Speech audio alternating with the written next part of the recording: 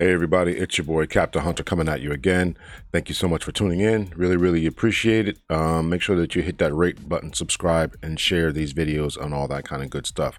We're going to get into something that is really trending across the United States, and that is the shooting of a man in a wheelchair by a police officer who was working a special duty assignment, or probably more than likely what I would call an extra duty assignment, right? He's working at a Walmart. Well, at least I'm hearing conflicting details. Walmart, Lowe's, he's working somewhere in a mart like this, somewhere along those lines. So there's a guy who's attempting to steal a toolbox, or apparently he did steal a toolbox from a Walmart. And then is trying to get away from the officers. When he was confronted by store security, the man pulls a knife at the officer. Pulls a knife on the store security. So in pulling the knife, it goes from a larceny 6, more than likely, goes from a larceny 6 to a robbery, right? Once you use force and all that kind of stuff. So I'm not, so even though they say larceny and say, hey, you just stole a toolbox. Well, now when you actually use force and try to overcome overcome the resistance by the store security, right? The store security is now trying to exert their authority and say, listen, hey, you can't take this. Once that person brandishes a knife or threatens that person, threatens the store security individuals with a knife, now it goes from a larceny or shoplifting and up into a robbery. So you will hear shoplifting, but it's actually a robbery at this point, even though it's not classified as that. Arizona law may be different, but that's how it works here in Connecticut. So this is from the Independent. I tried to get something that's, fairly short article. So the Independent is based in the United Kingdom. Can't see it up there, but it's actually a UK newspaper here. So it says News World America, U.S. crime news. Police business is messy. Arizona police officer defends shooting man in wheelchair 9 times. Right, so this was written 2 days ago, but by this guy, Josh Marcus, and probably his basing is out of San Francisco, so he's trying to get the details as well. So here's a video. I'm going to show a different video here because I think there's better videos that kind of explain everything. So we'll read through the article real quickly. In Arizona Police Department has moved to fire one of its officers who fired 9 shots at a man in a wheelchair accused of stealing a toolbox, killing him. The Tucson Police Department announced Tuesday it was terminating Officer Ryan Remington, a 4-year veteran who shot and killed 61-year-old Richard Lee Richards. Wow, Richard Lee Richards on Monday in the parking lot of a Walmart store. I think the actual occurrence happened on Monday. I'm recording this on a Sunday, so almost a week later, I'm actually getting to this. I'm a little tied up, but I don't always like to comment on these because I believe that due process. I believe that investigations have to come out, and just to immediately jump on something without knowing the facts, particularly in my line of work, my consulting business, got to know the facts before you start commenting and all that kind of stuff. But I think it's time to really say something now. His deadly force in this incident is a clear violation of his department policy and directly contradicts multiple aspects of our use of force and training, Tucson Police Chief Chris Magnus said in a statement on Tuesday. Tucson Mayor Regine Romeo, meanwhile, condemned the shooting as unconscionable and indefensible. Mr. Remington, whose attorney has defended his actions as necessary, was called to the scene shortly before 6 p.m. on Monday while working off duty as a special assignment at a Walmart, according to police. That was a poorly written sentence. So Mr. Remington has an attorney. Mr. Remington has an attorney, and he was called to the scene after the shooting on Monday. The officer was working a special duty assignment. Wow, this guy's got rights for a living. Mr. Richards, who died of his wounds, allegedly stole a toolbox and brandished a knife at his employee, who asked him to see a receipt, telling the worker, "Here's your receipt." The officer pursued Mr. Richards through the parking lot and called for backup, warning him to drop the weapon and not enter a nearby Lowe's store. Okay, so we went from a Walmart to a Lowe's store. Okay, there we go. If you want me to put down the knife, you're going to have to shoot me, Mr. Richards said, according to the Walmart employee. Mr. Remington's lawyer, Mike Story, defended the officer's actions as appropriate given the circumstances and said the policeman had tried to calm the situation before resorting to deadly force. He's trying to talk this guy down and de-escalate, and that's exactly what he's trying to do, Mike Story said, according to police, adding police business is messy at times. He also criticized local officials for commenting on the case before the full investigation was complete, saying the remarks would inflame the community. The Pima County's attorney's office is now reviewing the incident, which was captured from multiple angles on the police body camera and the CCTV. So we're going to watch the video. There's going to be a lot of warnings. So if you were watching this, if you have not seen the videos, I want to warn you that it is going to be graphic. We're going to show the videos. We're going to show it from multiple angles. First, the video is going to be them walking through the parking lot, and you can hear the officer radioing in. So as they leave from the Walmart on their way to a Lowe's, he's going to be radioing in exactly what's going on. The next video is going to be the actual shooting. And then the final one is going to be the shooting from the vantage point. And the first shooting, or the second video, is going to be the shooting from the vantage point of an arriving officer. Remember, this officer is working extra duty or special duty assignment. So therefore, I would assume, well, he doesn't have a body camera on, or that hasn't been released yet, I'm assuming. There's going to be another officer who's going to arrive on the scene to back up the initial officer. And then that officer is going to have a body camera, and we're going to see her recording as to the shooting. The final video that we're going to see is going to be that of the Lowe's their security system as the incident is captured from the vantage point of the Lowe's. So again, graphic warnings, all that kind of stuff. So here we go.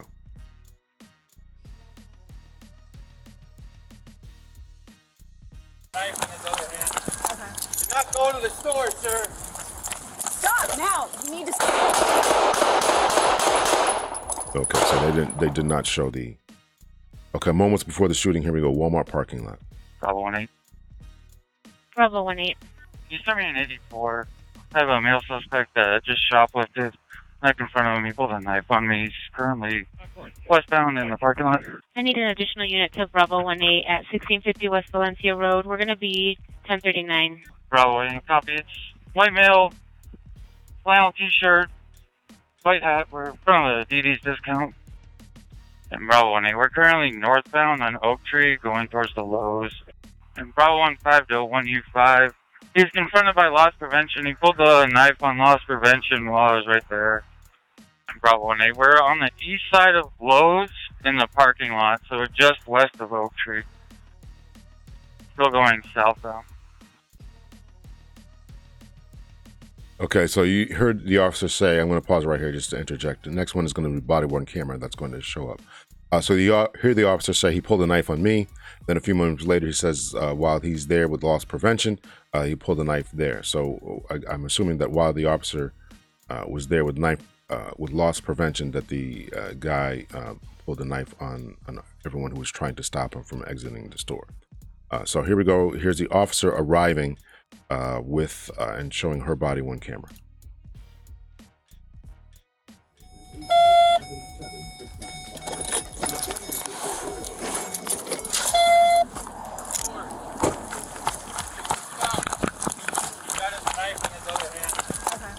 Go to the store, sir. Stop now! Okay, so you hear him saying he's got a knife in his other hand. I'm going to rewind it just a little bit here. Hear that again. Do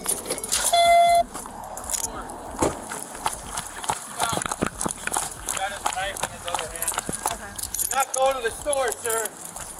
Stop now! You need to stop.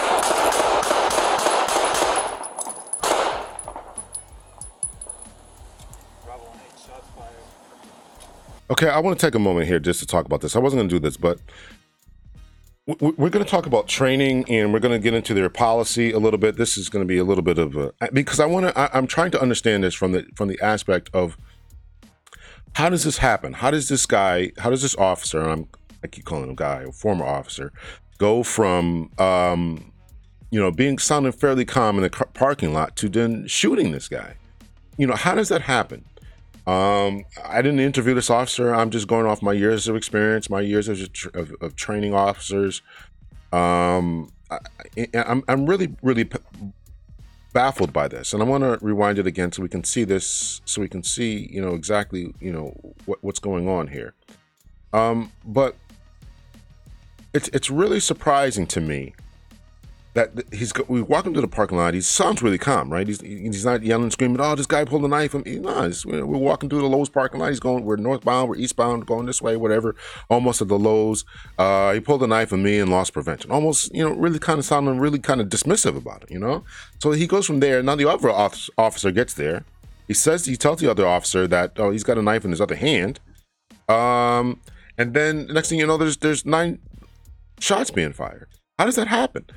And the other officer too, the arriving officer, takes out her gun as well. We're gonna get into the policy, but here's the aspect of this when it comes down to training. Yes, having a knife is a deadly force situation, absolutely, or the potential to be. But there's also other things that had to be taken into consideration. This guy is going away from the officers, right? He's wheeling himself into the Lowe's store. Clearly, someone would say that and I'm sure that the defense is going to say, if he gets to that Lowe's store, he could take hostages, he can do whatever, or he could stab you know. And I'm not discounting that, but what I am saying is that that at this particular time, the guy's moving the other way. Is Taser involved? Should Taser have been involved? Should pepper spray, OC spray have been involved? Absolutely. I mean, this guy, we don't get a good look as to the level of incapacitation that this man is, right? Did this guy possess enough ambulatory ability to get out of the wheelchair and fight with the officers? You know, this is stuff that will have to be covered in the investigation. This is the thought. This is the thinking that needs to go on in these officers' minds. Is, you know, what is the level of a true threat here? I'm really trying to understand why you would. I don't even understand pulling out the guns. Quite honestly, I think that's what I'm saying. Is I don't even know. And listen, I've had confrontation with people. I don't know if I always immediately pulled out my weapon. I can't say that I would. I'm not saying that they were wrong to do that, but I'm just saying that this guy's in a wheelchair. I can't take a guy in a wheelchair. I can't incapacitate a guy in a wheelchair. Now, there is something that we know in law enforcement as the 18-foot rule, or the 21-foot rule, depending what instructor you talk to. More than likely, it's 21-foot rule that people who have knives are certainly a threat up to 21 feet before your reaction time is able to stop them. You're able to flee or run away or get a shot off and all that. Yeah, I get all that. But the guy's in a wheelchair. He's going to have to stand up. Why not OC spray this guy? Why not taser this guy? 2 officers taking out their gun. I'm trying to do this thought exercise as to how this escalated so fast, and I think this is going to be very, very problematic for the officer. Quite honestly, I mean, obviously, this is why I'm doing it. So, one more time, we'll play it. Here we see the officer getting out of her car. She's fiddling with her keys, running over to the officer. Need to stop. Do not go to the store, sir. Stop now. You need to stop. Man. Now, I want to let's one more time focus in. We'll try to play this. I mean, this video will be broken down and played slowly for the jury, for the prosecutor to see, you know, exactly what's going on here. But we can't see.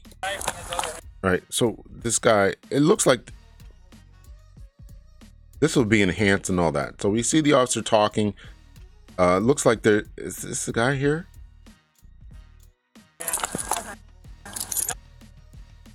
Oh, that's not him. Not go to the store, sir. Oh yeah. So he's wheeling himself and he's making this right-hand turn into the store.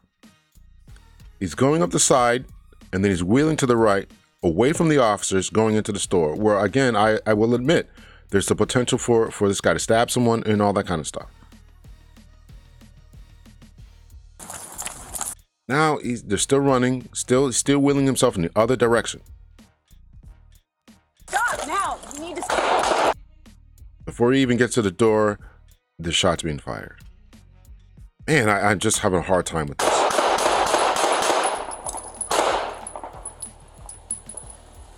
Bravo 1-8, shots fired. He might have been trying to get out of the chair, right? Because we know that everyone who's in these types of vehicles are not always fully incapacitated.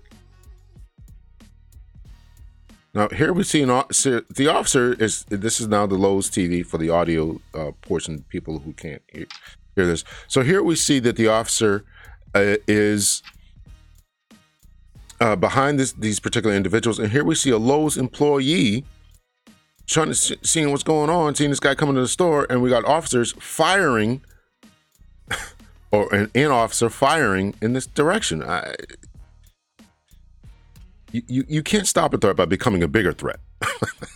I mean, now but you got to recognize your part of the training of firearms is understanding your backdrop.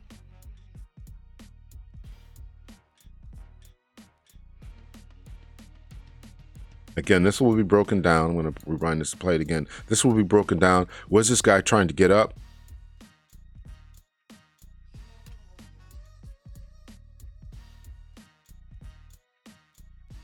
Slumps over and he's gone. Really, really graphic. Really, really graphic. And then he goes to handcuff the guy. The other officer is now going to get the med kit in order to try to save this guy's life. Bravo 15. We have one gunshot victim. Officers are code 4. Bravo 15, is it code 4 for meds to move in at this point? Bravo 15. I'll need units here. Code 3. We got a lot of people here. 10-4, stand by just 1. Is it okay for meds to move in? Is the scene secure? Yeah, scene's code 4. Meds can move in. Okay, I do not believe that video right there, that the audio was linked up to that particular set of video. I'm sure that was later on when there was a crowd starting to gather around. So I want to go through. So we read through the article. This is what happened. We got a little bit of the backstory. Again, there's going to be a full investigation. We're going to talk to all witnesses, review all body cam footage, slow things down, enhance videos. I'll talk to witnesses and all that kind of stuff. So I want to go through their use of force policy, which I got to say, after reading, I thought first I was like, oh wow, this has been updated, as you can see here, revised June 11, 2021, right? I'm sure that they had lawyers look at this. I'm sure that they had other police experts look at this. And I'm sure that this was largely in response to the George Floyd protests and calls for transparency. And this is Tucson's a large police department. I believe it's one of the top 100 largest cities in the United States. So they got this use of force policy. It goes through it, and it's got a duty to intervene, one of the top things. A duty to render aid.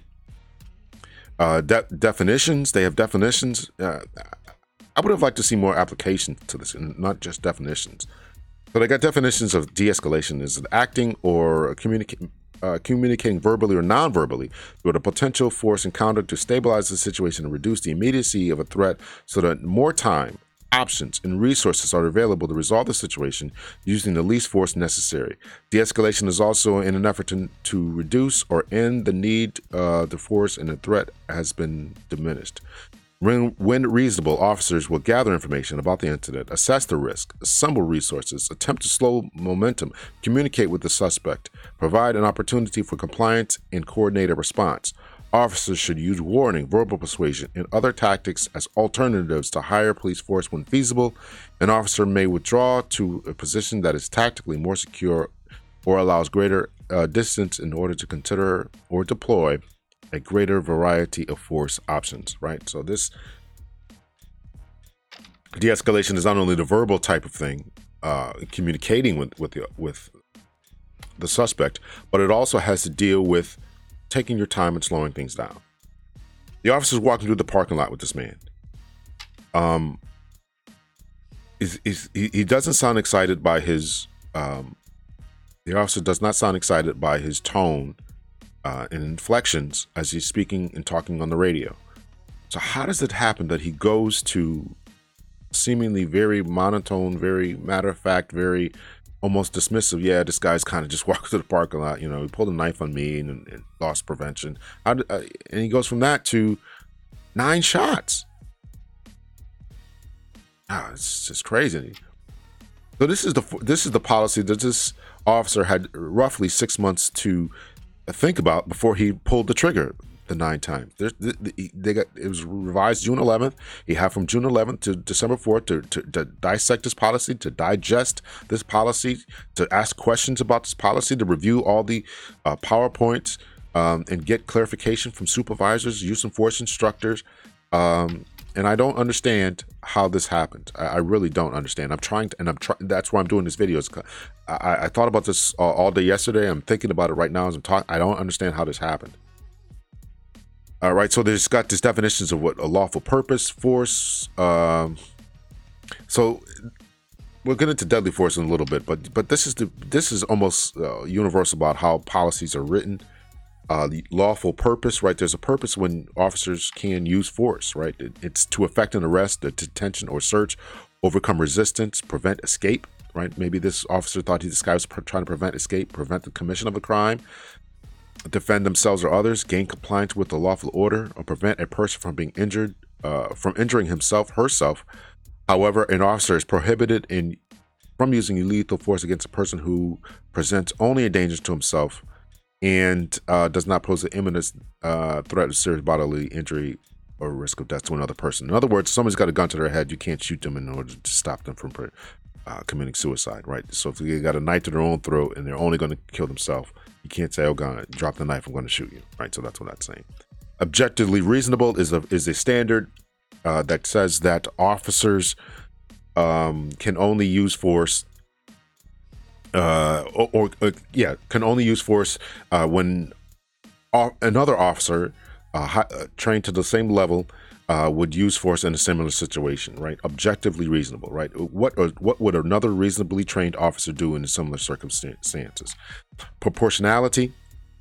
Officers shall balance the circumstances known or perceived to be known at the time of the severity of the offense committed, the subject's level of resistance, and the immediacy of the threat, right? So this is all the things that have to be going through this officer's mind. What is the officers shall balance the circumstances known or to perceived or known to or perceived by the officer at the time when the severity of the crime of the offense was committed. What is the severity of the crime there? We have a robbery. They say it's a larceny, but it's really a robbery. It's not going to a store, guns blazing, saying, "Give me all your money, or I'm going to start shooting people." It's not that. It's not that. So while it technically is a robbery, and I'm assuming that I'm just taking for assumption that Arizona law reads very familiar to Connecticut law. The suspect's level of resistance. What level is he resisting? He's absolutely resisting. He's fleeing. He's not listening to officers. He's absolutely resisting. In the immediacy of the threat. What is the immediacy of the threat? They still got time, right? We went through or read through their de-escalation definitions. They still got time, right? He has not entered the store. From the looks of the body camera and vantage point, you probably only see one person who's could potentially be taken hostage if you want to go down that road, right? That would be the Lowe's store employee there. So the proportionality seems to be very, very severe. Provocation, in other words, police officers can't get there and start provoking individuals and saying, "Well, listen, I had to defend myself," right? So these are all definitions that I'm reading here. Use of force prohibited. Police officers cannot use, or members of the Tucson Police Department cannot use force to punish or retaliate against individuals who only confront them verbally, unless the vocalization specifically impedes a legitimate law enforcement purpose and creates an immediate safety concern. I have a problem with that wording. If it's only, F you, I'm not doing it, okay. But if the officer starts making threatening assessments, you come in close and I'm going to kick your I'm going to kick your ass. I don't think that use of force should be prohibited. And this is use of force, period, right? I'm not talking about deadly use of force, right? That's the end of taking out your gun and then shooting someone. They're talking about use of force is prohibited, period. You can't tase anyone. You can't OC spray anyone? Wow. I mean, yeah. On a handcuffed or otherwise restrained subject, except in such exceptional circumstances, when the subject's actions must be stopped to prevent injury, escape, or destruction of property. In such circumstances, officers shall articulate why force is necessary and why no effective alternative to use force appeared to exist. Then they have a force model. In the force model here, they talk about the nature of the offense, the immediacy of the threat faced by the officer or others, the behavior and action of the suspect, such as resistive acts, aggressive acts, etc., the physical size and conditioning of the suspect. Yeah, the physical size and conditioning. This guy's in a wheelchair. Just wow. Relative to the other, the feasibility and availability of alternative responses and the availability of additional officers, medical conditions of the person, mental impairment, developmental disability, physical limitations, age, language barrier, drug or alcohol intoxication, mental health crisis, and hearing impairment. These are all things that officers had to consider. Does this person suffer from that? This guy's in a wheelchair. Why was he not considering that? Levels of resistance. You guys can pause it here or go to tucson.gov and read up on their policies. It does talk about the use of vascular and neck restraints, carotid or chokeholds. Carotid or chokeholds is prohibited. Pointing firearms. So if you're a citizen out there and you point a gun and officers point their gun at you, force has been used against you. If you're a police officer and you're pointing guns at people, you are using force against them. And I would assume almost everywhere, but this policy is for Tucson Police Department.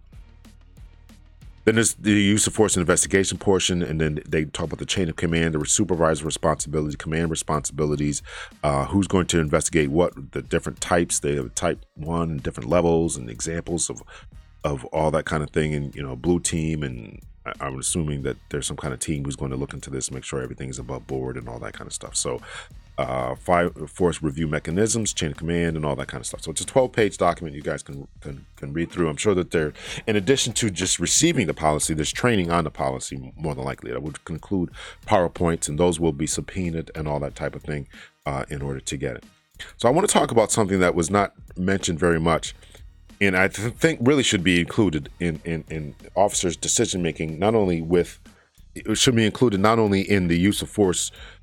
It should be included in the use of force policy, and that is Tennessee versus Garner, Graham versus Connor, and all that kind of stuff. So this is from Police One. This is something that police officers should read. Civilians can go on it, right? Very reputable magazine for law enforcement officials, professionals, and all that kind of stuff. So what is permissible use of force? Police officers in all states are granted authority to use force to accomplish lawful objectives such as arrest, entry to serve a warrant or make an arrest, and detention. Right? Freeman versus Gore, Fifth Circuit. Right, they got the law right there. All use of force lawsuits are measured by standards established by the Supreme Court in Graham versus Connor, right, 1989, all that. In the Graham case, the court instructed lower courts to always ask 3 questions to measure the lawfulness of a particular use of force. What is the severity of the crime that the officer believed to be the suspect to have committed or be committing, right? In this case, the severity of the crime is a robbery, even though they said it's not. Even though he said it's a larceny, it's really a robbery. It's not the type of robbery of a home to the level of a home invasion. It's not the type of robbery where somebody enters into a store, guns blazing, and says, "Give me all the money, or I'm going to start shooting hostage or start shooting people." Has not risen to that level, right? This guy's not. He's wheeling himself away. He may have a knife, and he may have pulled it on the officers and pulled it on loss prevention. Why he didn't spray this guy in the store or in the parking lot? Why he didn't tase this guy before? Why he didn't? I wish that I knew. Maybe he was waiting for backup. Maybe it was part of their de-escalation training or thought process that I have to wait for backup in order to do anything. And now it's time to act before he encloses himself in a potentially hostage situation into another store and takes more hostages, pulls a knife on another loss prevention or security or a little kid. I don't know. I don't know. Second question that they need to ask is, did the suspect present an immediate threat to the safety of the officers or the public? This is all things that cops got to think about. And this is, as I laid out to you, it would have been better to spray this guy or OC tase this guy or even shoot the guy if you're going to shoot him. I'm not saying that the shooting is justified by standard. But if you're going to do it, why not do it in the parking lot when there's nobody around? Why would you wait till you're almost to the entrance of a store where the bullets can fly in and hit somebody? Why would I can't understand that. Was the suspect actively resisting arrest or attempting to escape? Well, he was doing that. I am completely confused as to this, but I try to get into the officer's head, and I know that he's got all these different things swimming in his mind, swimming in his head as he's trying to answer these questions, trying to make sure that his Graham versus Connor, his Tennessee versus Garner, in which police officers can shoot fleeing suspects. I think that's quite obvious. He could have done something differently. What could he and should he probably have done differently? He should have OC sprayed the guy. The guy's going in a different direction. Okay, he's going in a different direction. Let's tase this guy in the back. Okay, let's run up to him real quickly and let's spray him before anything happens. Let's do those types of things. Yes, before he gets into the store and potentially takes hostages or stabs someone or slices someone, etc. Take that. That's the thing he should have done. But I'm trying to get into the psychology of why he did what he did. And I know I'm probably speaking out of both sides of my mouth. The psychology is the training of the officers. And I'm not saying it's good or I'm not saying it's bad. I haven't looked at their PowerPoint presentations. I wasn't there when their training officers were going over whatever they were going over and saying whatever they're saying. But you have to understand that police officers are often trained to be scared at many times, trained to be concerned, trained to be watching hands, trained to be cautious and careful and not allow things to get worse. Nobody, because certainly if this situation had gotten worse, then we would have crucified this officer because he didn't take charge, because he didn't do anything. So this is not an easy case. It's my prediction that he will be arrested in a week, charges filed, and more than likely go to court, probably go to jail for this, in all honesty. But I think that training officers, those officers who train people, training officers, really should take a hard look at this case and really try to iron out, not only just mention de-escalation tactics. And I'm assuming that Tucson has done this. I'm not saying that they haven't not done this. But I'm saying that all officers really should take a look at this type of video and analyze it and say, what should I have done? He slowed down. He was already slow. Why did you now decide to act, and why did you do this? That's just crazy. It's crazy that he did this. But you have to take into consideration what's happening and what they should do, what's happening, and understand these laws, procedures, policies, Tennessee versus Garner, Graham versus Connor. Analyze them, understand this, understand the three-pronged test, the severity of the crime, the ability to, and your policies. The three-pronged test, as I went over.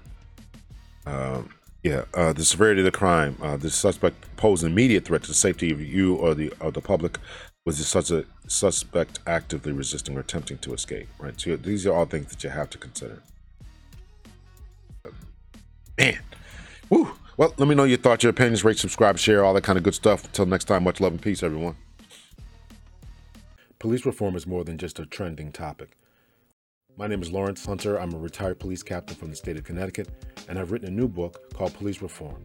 And I talk about the evolution of law enforcement here in America and what changes need to be made in order to improve the relationship between the police and the communities that they serve. Over the past few months, it has become increasingly more important and more evident that there's something amiss and awry between the police and the communities that they serve. So whether you're about defunding the police or defending the police, if you're about Blue Lives Matter or Black Lives Matter, no matter what side of the fence you happen to sit on, make sure that you pick up your copy of Police Reform today.